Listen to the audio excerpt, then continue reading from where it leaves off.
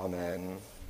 If you have your copy of Scripture, I want to invite you to turn to Paul's letter to the Romans. We are beginning this morning, as I noted, a new sermon series on Paul's great letter to the Romans. It is, without contention, the greatest book in the Bible. If you have never spent much time in Romans, I would encourage you to do so.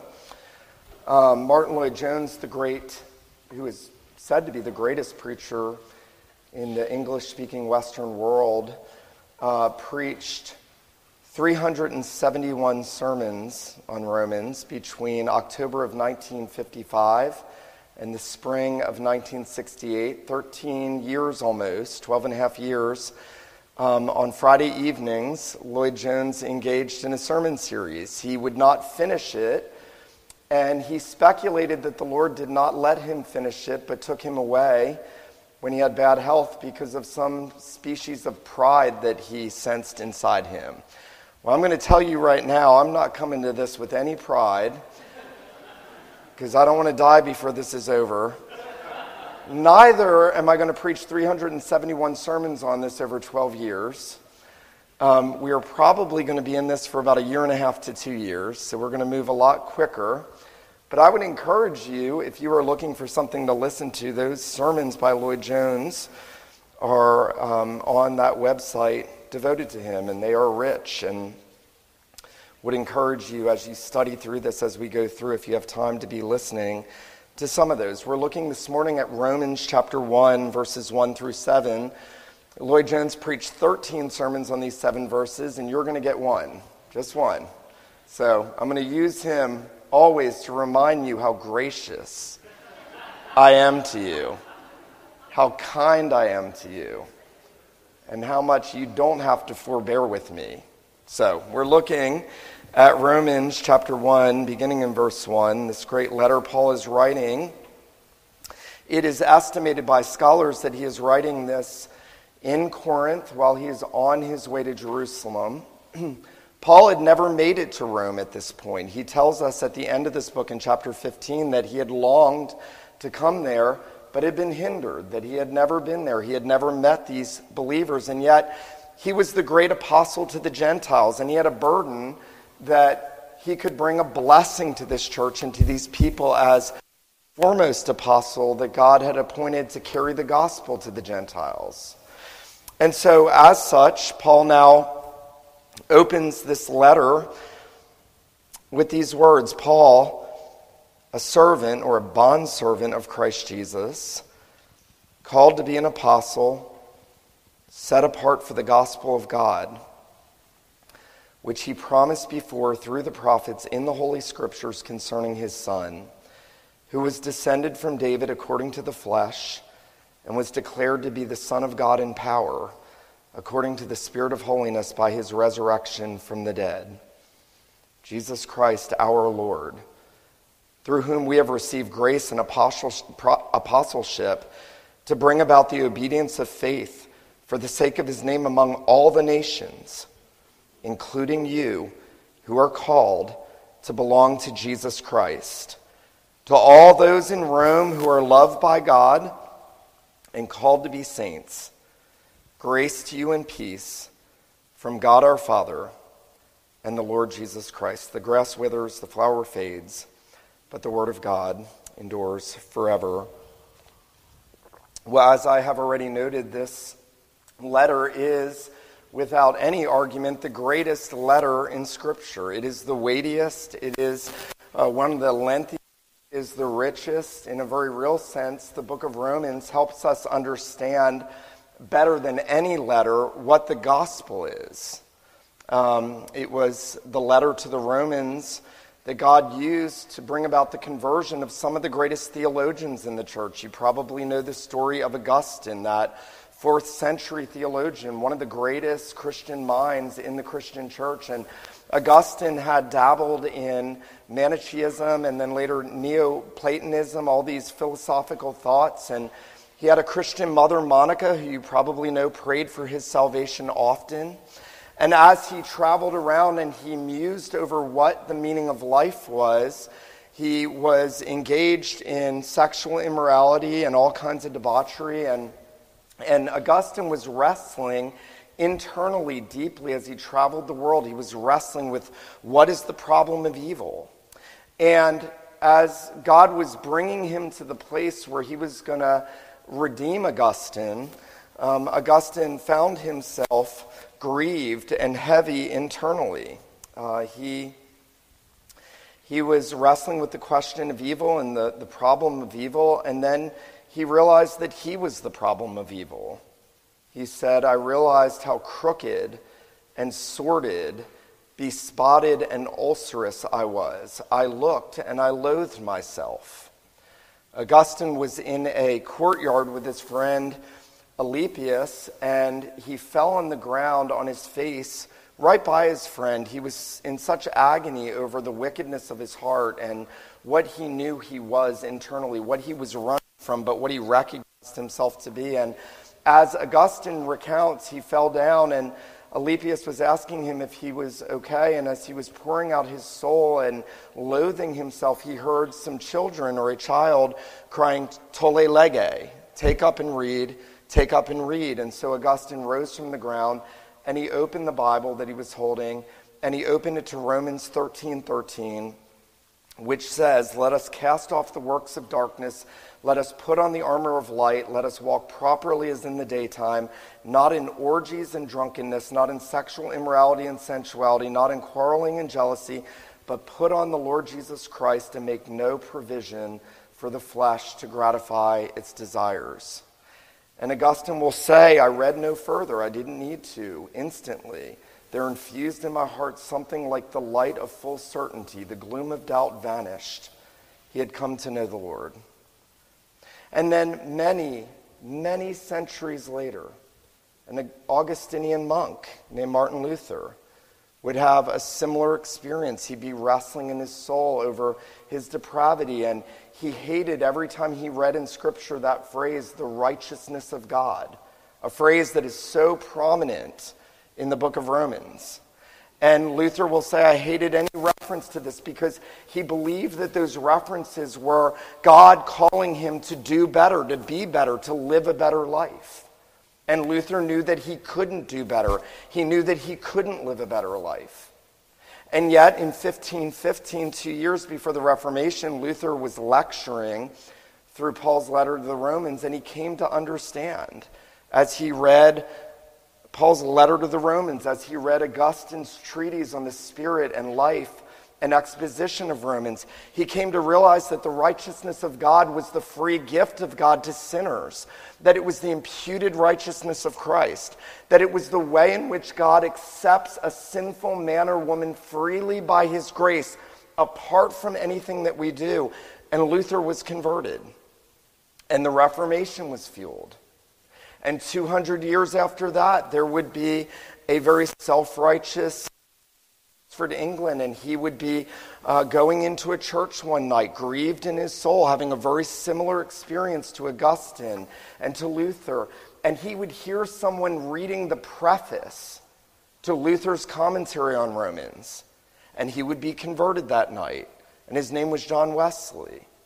And there are many other stories of men and women in the history of the church when they have really listened to what Romans says, when they have really given themselves to a careful study of it, have come to know the Lord. I remember for me, in my experience, I was 24 years old. I was in a place much like Augustine, in darkness and depravity, and I remember knowing what Paul says in Romans 9, that God makes some to be vessels of mercy and some to be vessels of wrath.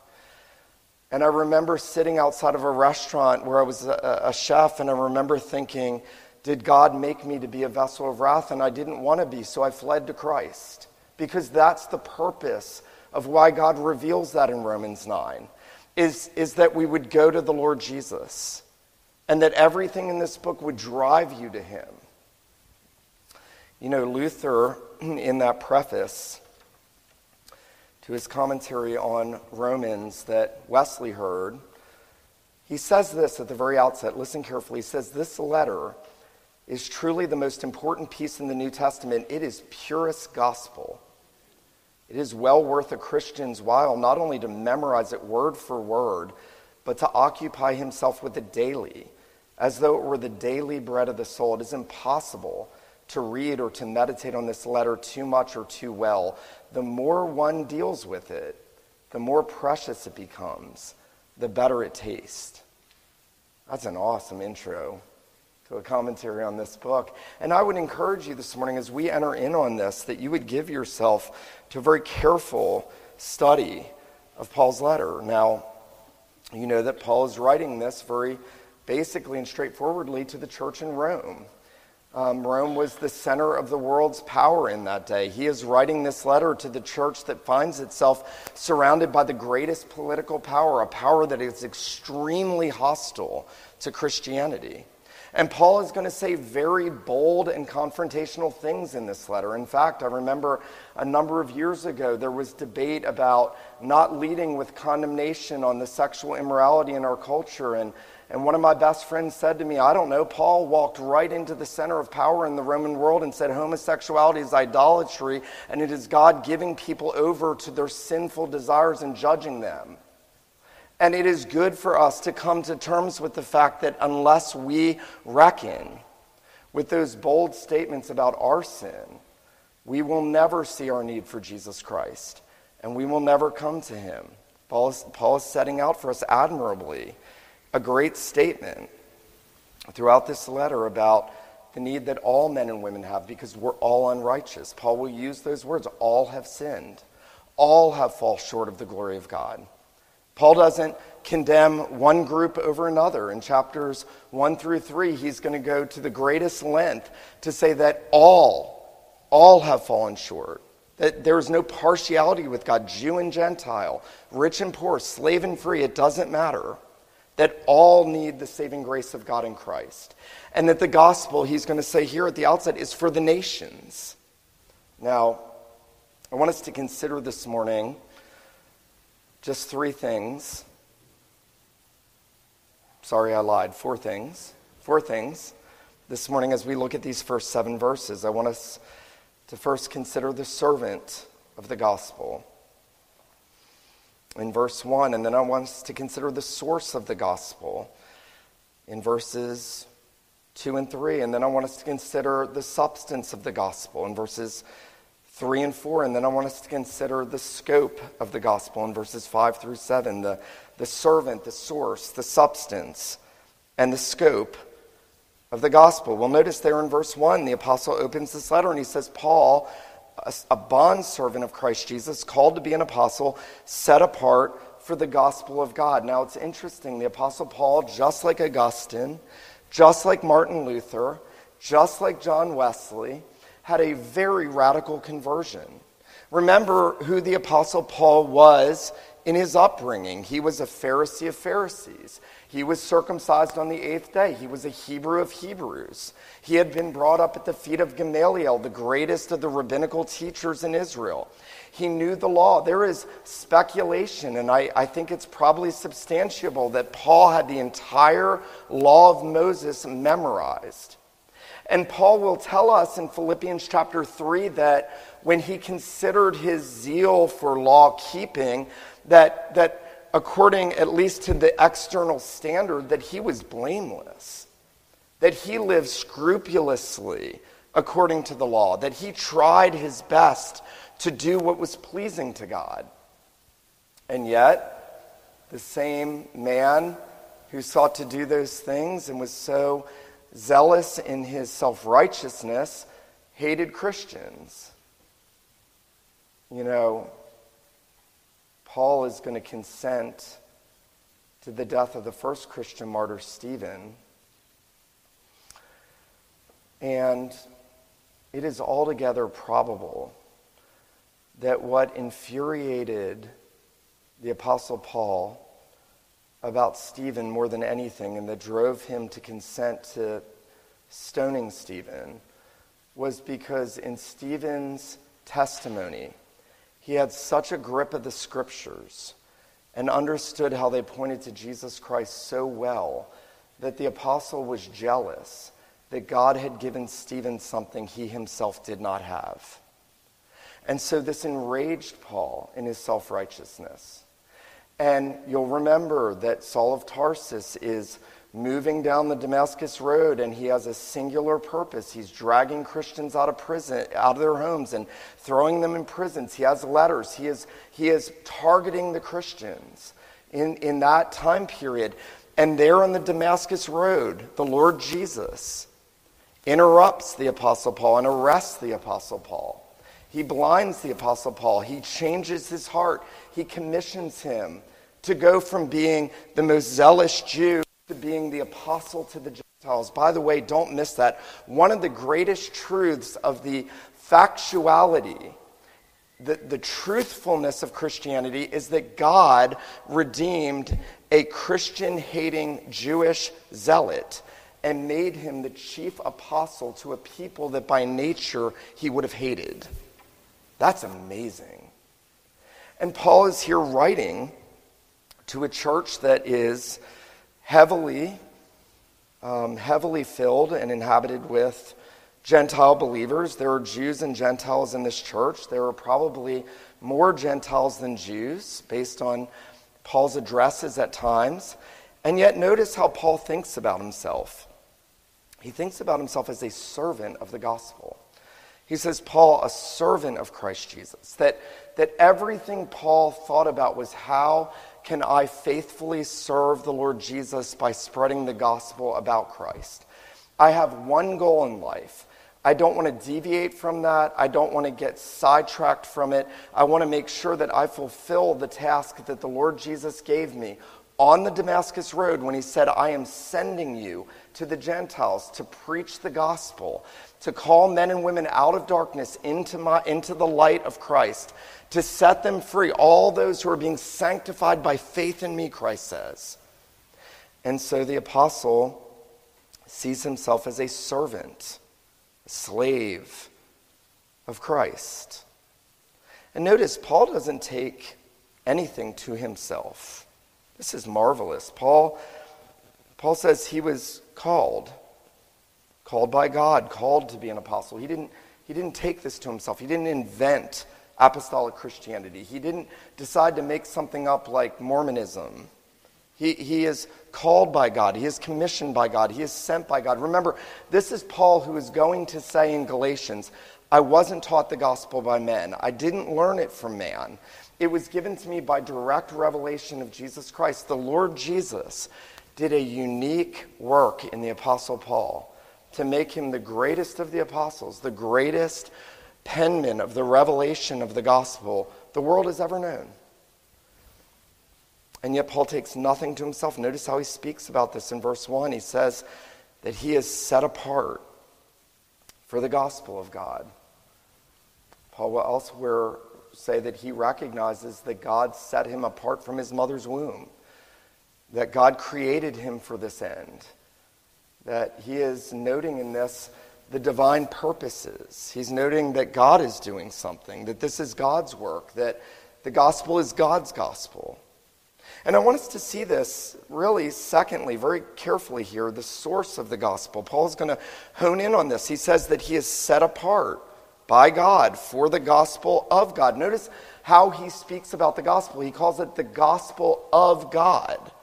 It is the gospel that comes from God. God is the author of it. Listen to this. Robert Haldane, the great Reformed Baptist of the 19th century, said it is called the gospel of the grace of God, the gospel of peace, the gospel of the kingdom, the gospel of salvation, the everlasting gospel, the glorious gospel of the blessed God. Paul didn't make up this gospel. He is going to call it twice in this letter, my gospel. But by that he means the gospel that I preached, and yet he tells us here that God is the source of it.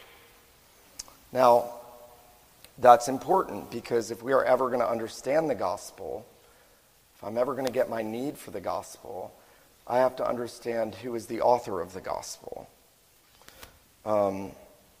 Notice Paul says there that we know that God is the source of the gospel because in verse 2, he tells us that God long ago promised before through the prophets in the Holy Scriptures. Now, there are going to be, I think, 70-some Old Testament quotes or allusions in this book. There's going to be a tremendous amount of background from the Old Testament. Paul, when he goes to defend justification by faith alone, is going to go back to Abraham. He's going to go back to David in chapter 4. He's going to go back further than Abraham and David to Adam in chapter 5. He's going to root everything he says about the gospel in the pages of the Old Testament. And that is so important because, as I said already, the Apostle Paul was a man before he was converted who was zealous for the Old Testament law of God. And yet, what is noticeably absent in this introduction is any reference to the law. Paul's going to bring that up later in this book in chapter 3, chapter 2, chapter 3. He's going to bring up the law and circumcision in chapter 4. He's going to bring it up again in chapter 7 and further in chapter 8 in contrasting the law with the promises of God. But what's remarkable about this is that the apostle is saying, God, having authored the gospel, ensured that you know that the gospel here, now that Christ has come, is not something new. It's not something that's been invented by men. It's not something that started in AD 33 or whenever Christ died. It's something that God promised long ago, all the way back to Adam in the garden. Genesis 3:15. God says, I'm going to send the woman and an offspring, a male offspring, who's going to crush the head of the serpent. That's the gospel. Paul will say in Galatians 3 that the scriptures preach the gospel to Abraham.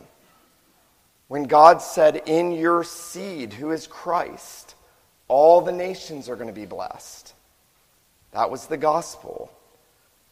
The gospel is everywhere in the Old Testament in types and shadows. You'll remember that great picture of the gospel when Israel has been bitten in the wilderness and they're dying by those venomous snakes, and God tells Moses to make the bronze serpent and put it on a pole and hold it up, and whoever looks at it will be healed. And Jesus says, just as the serpent was lifted up in the wilderness, so the Son of Man must be lifted up on the cross, that whoever believes in him will be saved. And we know that Christ is the rock from which the water came.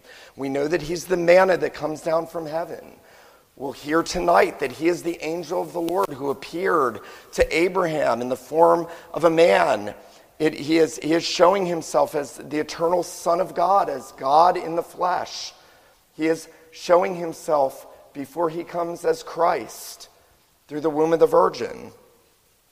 And yet, Paul says God has promised this gospel, and this gospel was promised through the prophets in the scriptures. I remember hearing a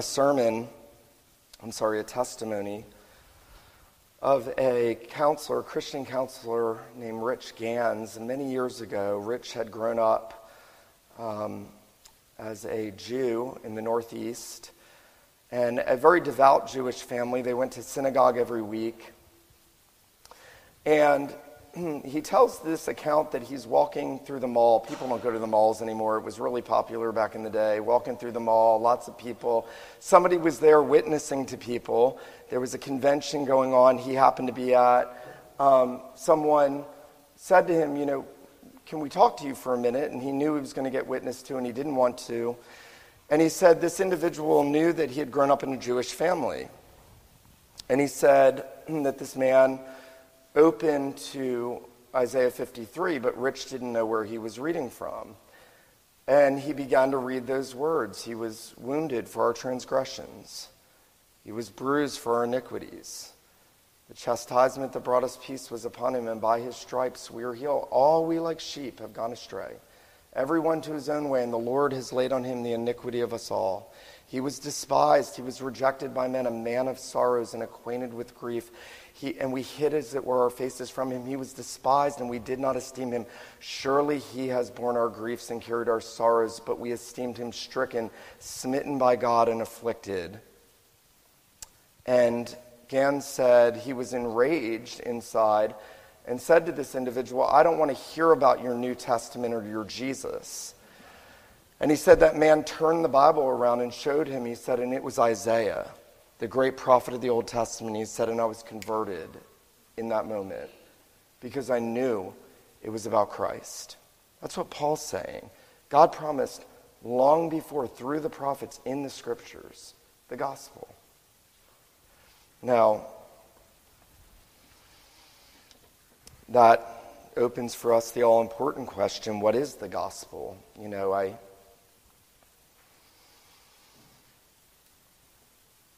sometimes hesitate to ask groups of professing Christians this question because the answers are sometimes so bad.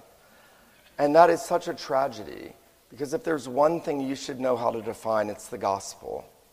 If you're a professing Christian, if there's one thing you should know how to articulate clearly, it is what the gospel is. And here, Paul is now going to give us the substance of the gospel. He's given us a cameo into the servant of the gospel, the source of the gospel. Now notice the substance. And he says in verse 3, concerning his son. Now, you, I hope, know the word gospel means good news.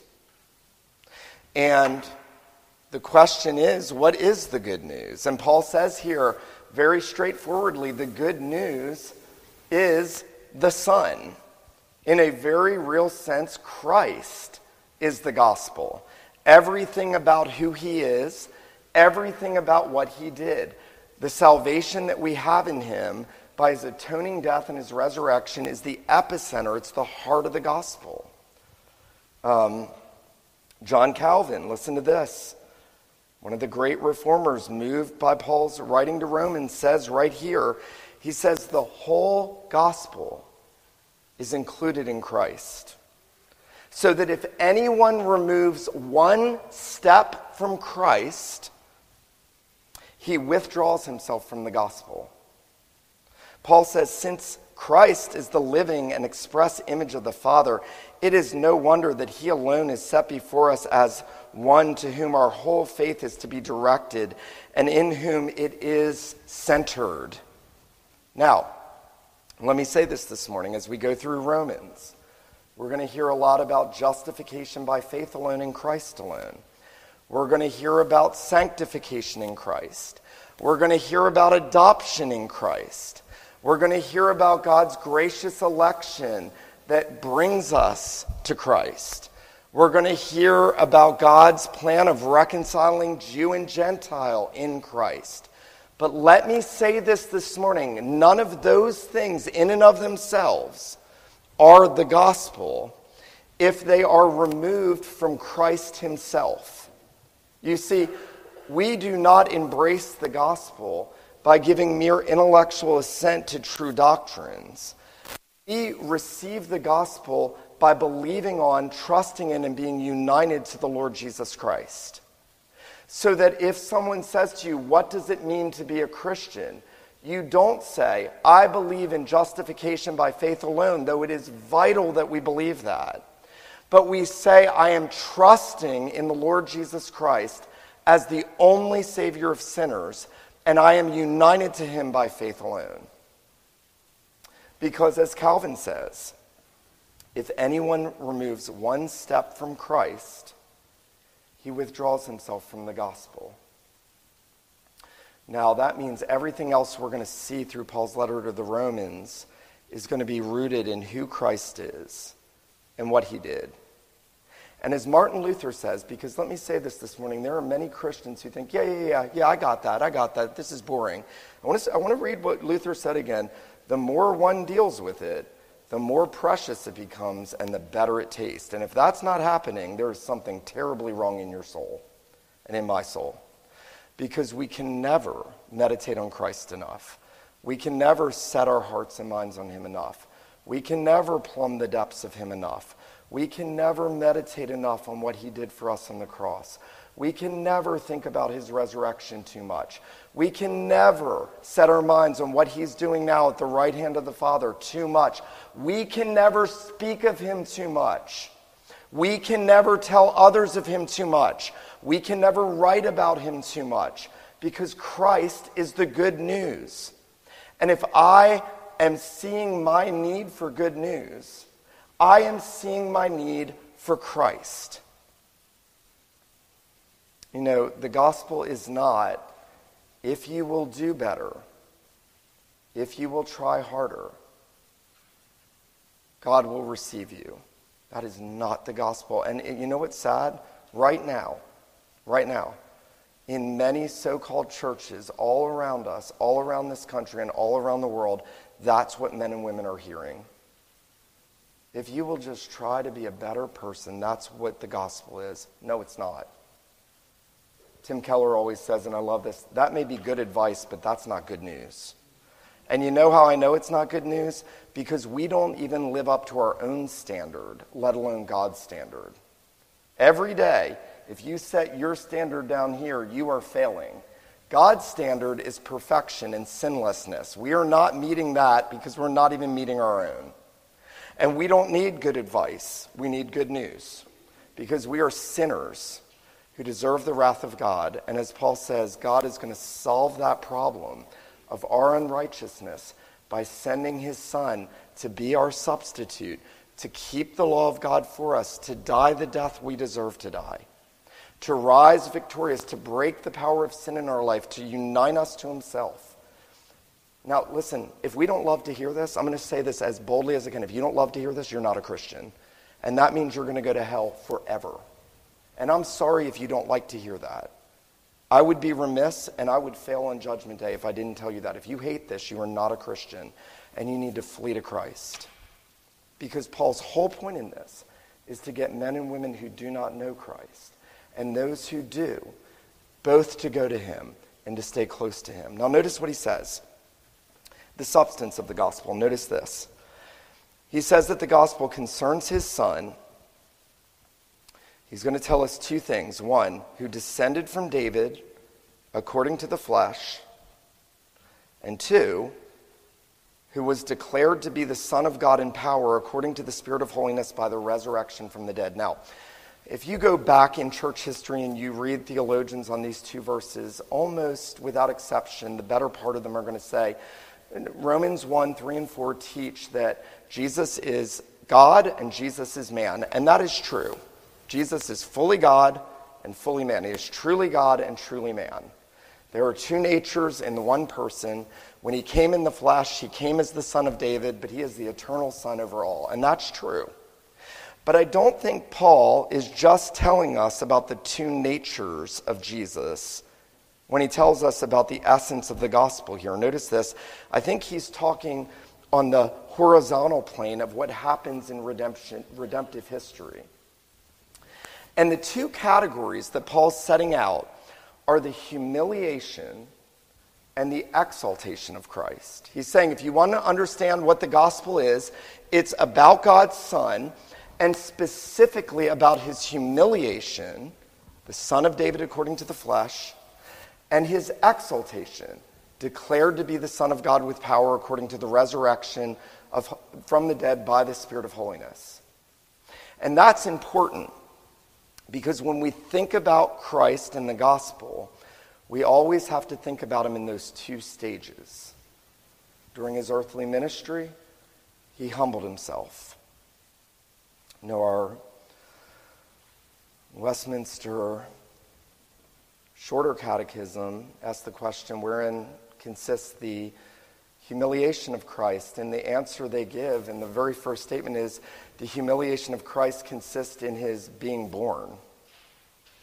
I don't know if you've thought about that. The humiliation of Christ doesn't start on the cross when he suffers and dies under the wrath of God for us. The humiliation of Christ begins with the eternal glorious Son being born of a virgin. God over all, who upholds all things by the word of his power, the God who gives to us right now life and breath in all things, the God who creates everything, who brings life from the womb, the infinite God came through the womb of a creature.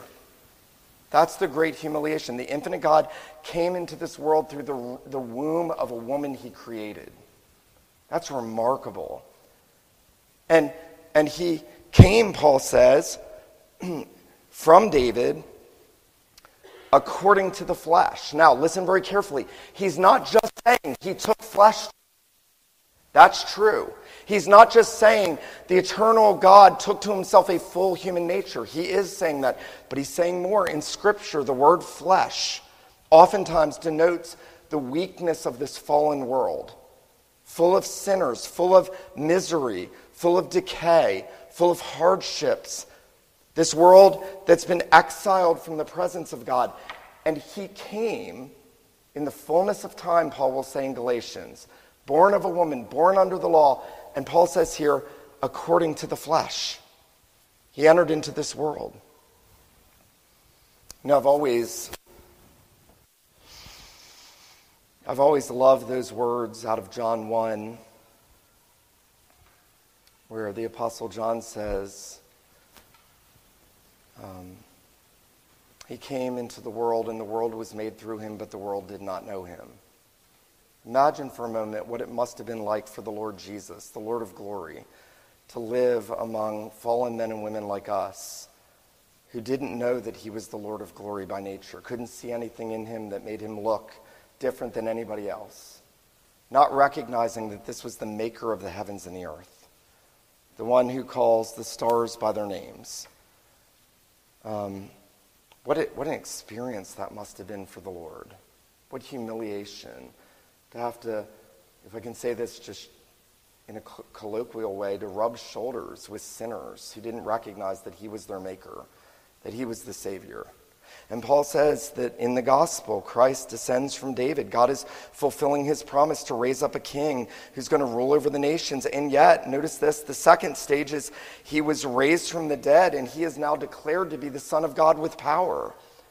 By the way, we sometimes can inappropriately think of Jesus as this weak moralistic teacher. That's what so many stained windows say. That's what so many books, that's what television shows try to say.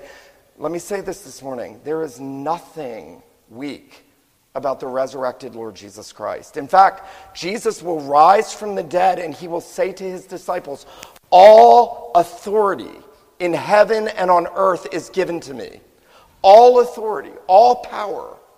That, now listen very carefully, not just as God, but as a glorified man and the head of a redeemed humanity. That's amazing. Right now, the Lord Jesus is the glorified, risen God-man who has all power over heaven and earth.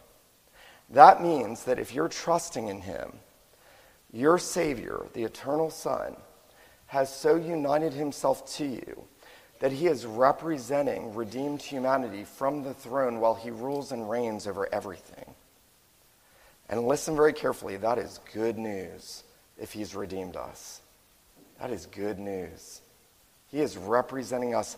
He has all power. He has given us the spirit of holiness. He has poured his spirit out on his people. He has said, I'm not just going to come and be like them. I am going to dwell in them. And I am going to give them from my fullness. I am going to transform them into my image. I'm going to renew them by my power through the Spirit of holiness because of my resurrection. We don't meditate often enough on the fact that the same power that it took to raise Jesus from the dead is the same power that God reserves in Christ to work in you and me.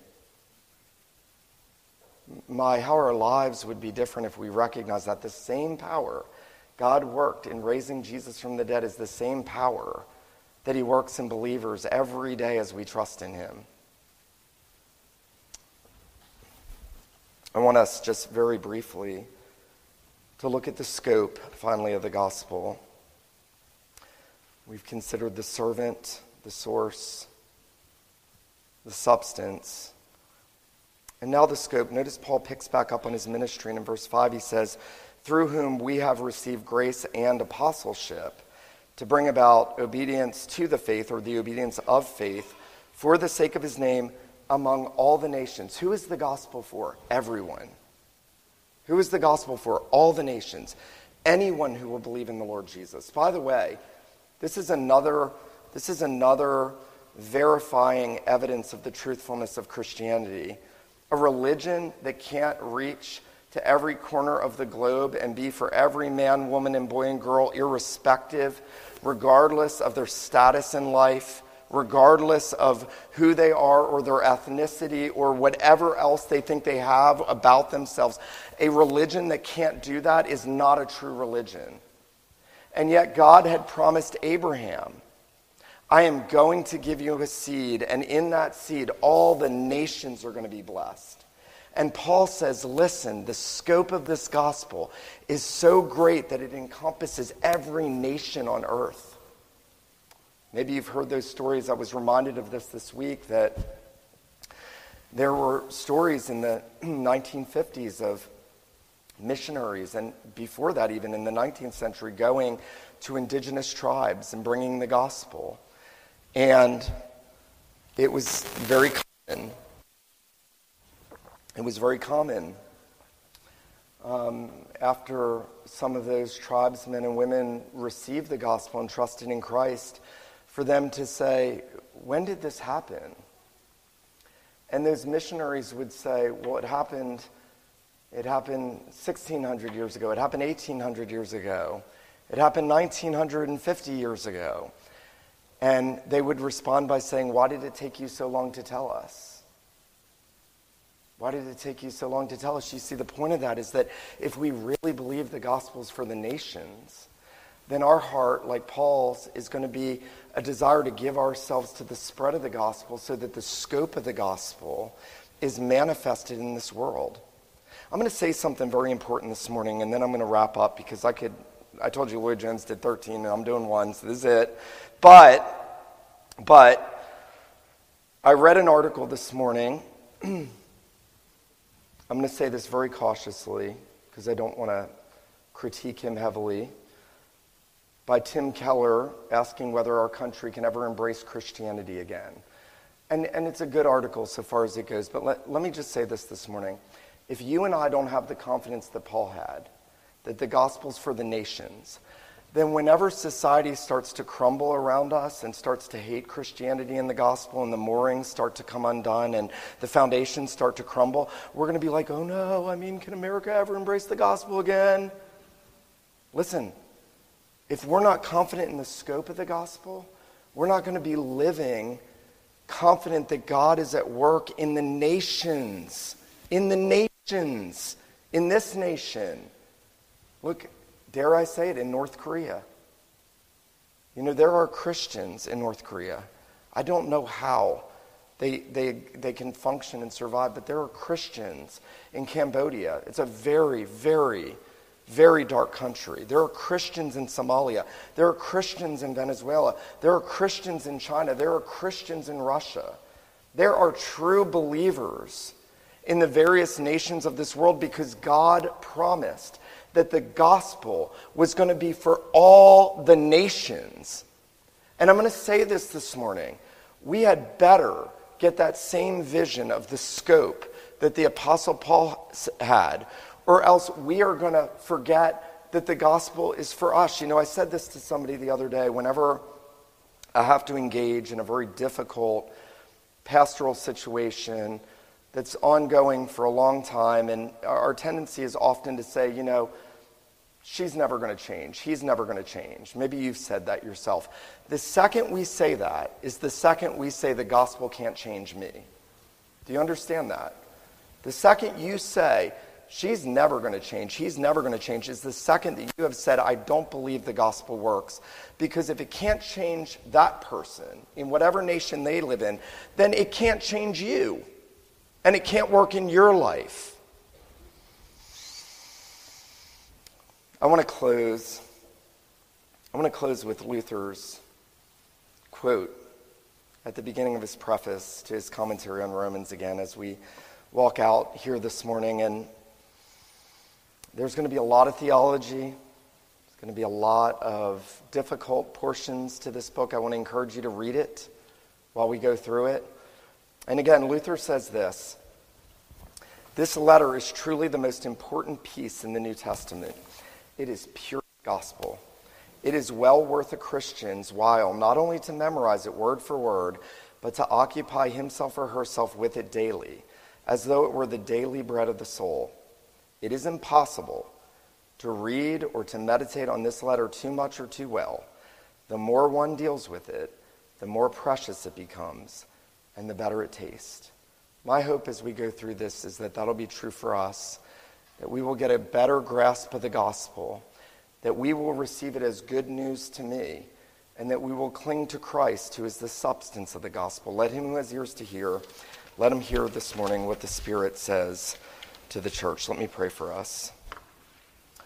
Father in heaven, we do thank you and praise you for this marvelous book. We thank you for the work that you did in the Apostle Paul. We thank you for the testimony of his life. We thank you, above all, though, Lord, for the good news of the gospel of your Son. We thank you for his humiliation and exaltation. We thank you for the free salvation we have by grace alone, through faith alone in him. We pray that you would astonish us afresh with the gospel. We pray also that you would give us the greatest confidence, our God, that the gospel is for the nations, and that we would give our lives, our time, our service, our money, our affections and desires in seeing the good news propagated for the salvation of men and women across the face of the earth. And so, Father in heaven, would you work in us mightily to this end? We pray these things in Jesus' name. Amen.